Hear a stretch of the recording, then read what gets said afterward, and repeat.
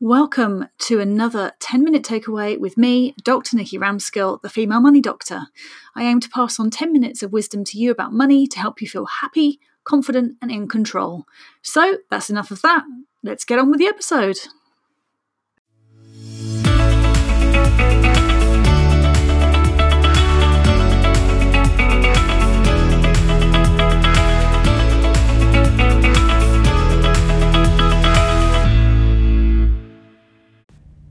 Hello and welcome to another 10-minute takeaway. And in this one, I want to talk to you about money myths. Now, there are lots of things that we kind of just accept as the truth. And if enough people all accept that as the truth, then it's very difficult to I suppose, get away from that. But actually, when it comes to money, there are plenty of myths out there that we can bust straight away. And at the end of this 10-minute takeaway, I'm going to tell you how you can get a hold of my Money Myths mini-series and how you can basically bust your own myths. So, number one, money myth I think that a lot of people subscribe to is I'm rubbish with money. Money myth number one, I'm rubbish with money. How many times have you said that to yourself? I'm rubbish with money. God, I said that loads, all the way through my 20s. And the problem is the more you say it, the more it actually is true, because then you start doing things and then your brain latches onto that and says, oh, okay, look, this confirms that you were rubbish with money. So suddenly you're rubbish with money, and that's what happens.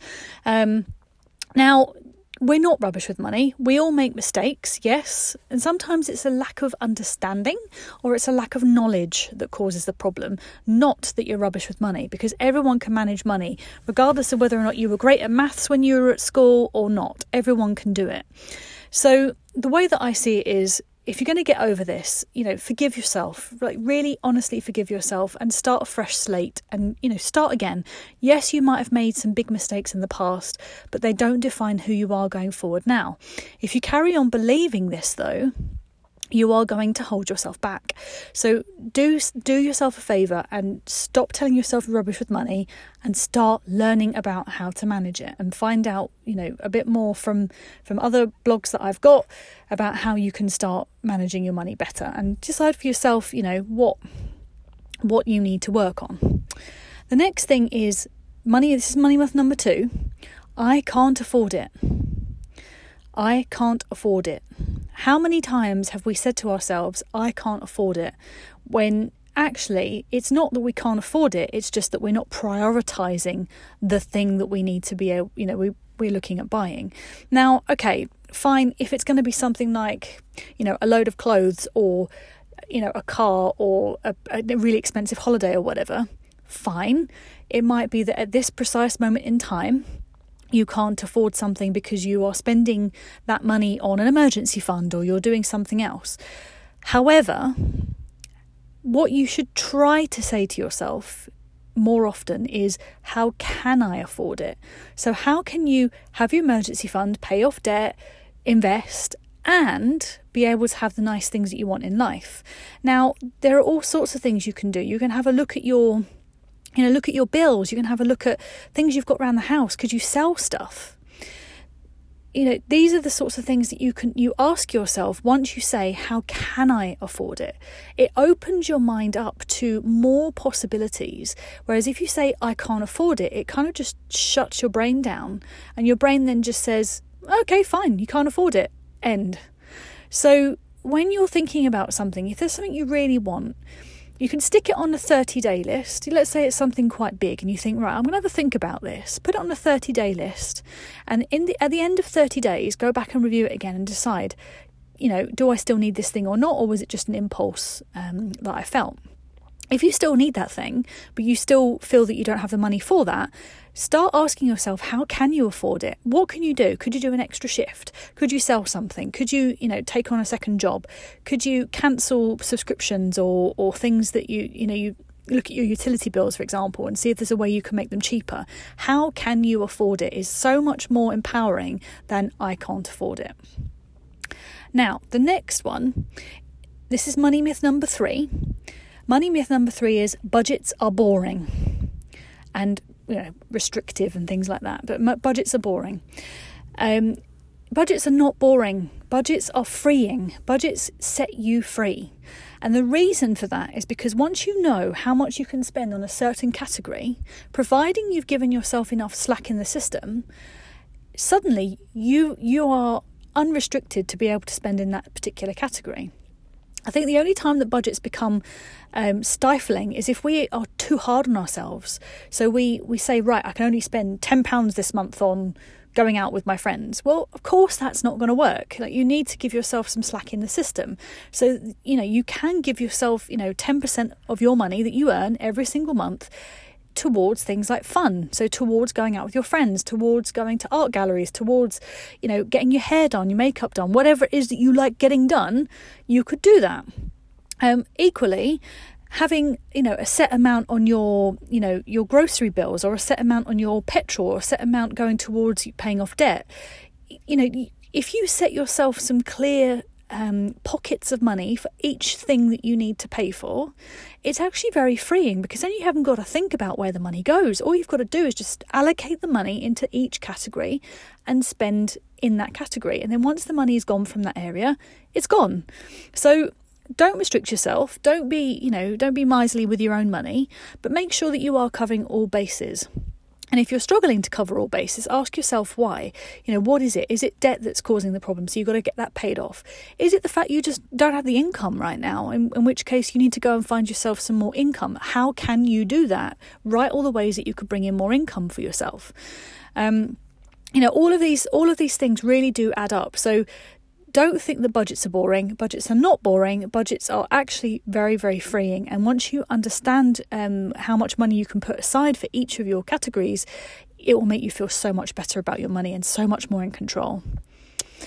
Now, the next myth is one of my personal favourites. And this one is, don't save until your debt is paid. Or don't invest until your debt is paid. So there's this kind of school of wisdom that says that you must be debt free before you can do anything else like invest or save money. And I subscribed to this one for such a long time, and I really do truly feel that it held me back. Now I'm in a lucky position. I've worked hard, but I'm in a position where I can put money aside for debt and for investing and for saving at the same time.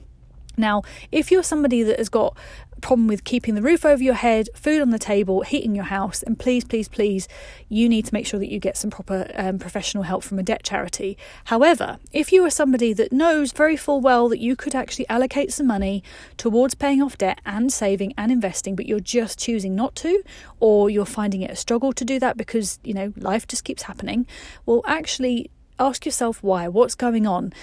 You don't have to wait until your debt is fully paid off. Sometimes I think that can be a bit of a procrastination type lesson, or the thing that people are doing. So actually, why don't you start committing towards putting a set amount of money in savings or investing every single month while paying off debt? So just a small amount, even if it's just £25 a month, just small amounts, just towards one of those two things, or both. You can put £25 between both. Now, this means that when you are paying off your debt, psychologically, you'll be much, much better off, because then you'll see your savings and your investments building. And that's the key. That's the key, I think, that's got me to the stage that I'm at. That if I'd waited until all of my debt was paid off, I think I would have been really, really miserable. So take it from me, it's psychologically much more pleasing to see your savings and your investments grow than it is to see your debt being paid off. I mean, I do get a thrill out of seeing the debt go down and get smaller, but I also see a thrill of seeing my investments climb as well. So if you can dedicate some money towards both things, you don't have to wait until your debt is completely paid off, with the exception of the people that really need to go and see a debt charity first. And then another myth that I think is really funny is, I just need to win the lottery. I just need to win the lottery in order to be okay.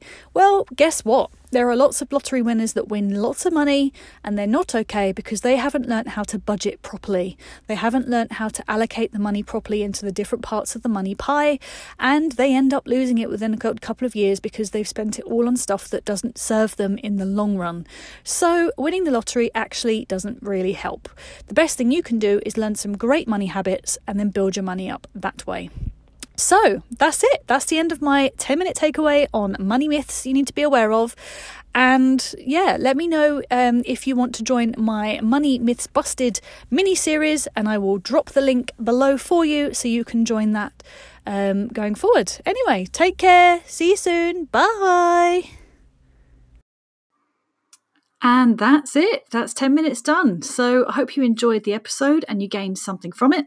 If you have any ideas for topics or you want to make any comments, then feel free to email me info@thefemalemoneydoctor.com, or if you really want to, which would be awesome, come and find me in my free private Facebook group on Facebook so we can carry on the conversation. Just when you're looking for the group, just type in The Female Money Doctor and you should be able to find me. Any problems, let me know by email. Take care. Have a good day.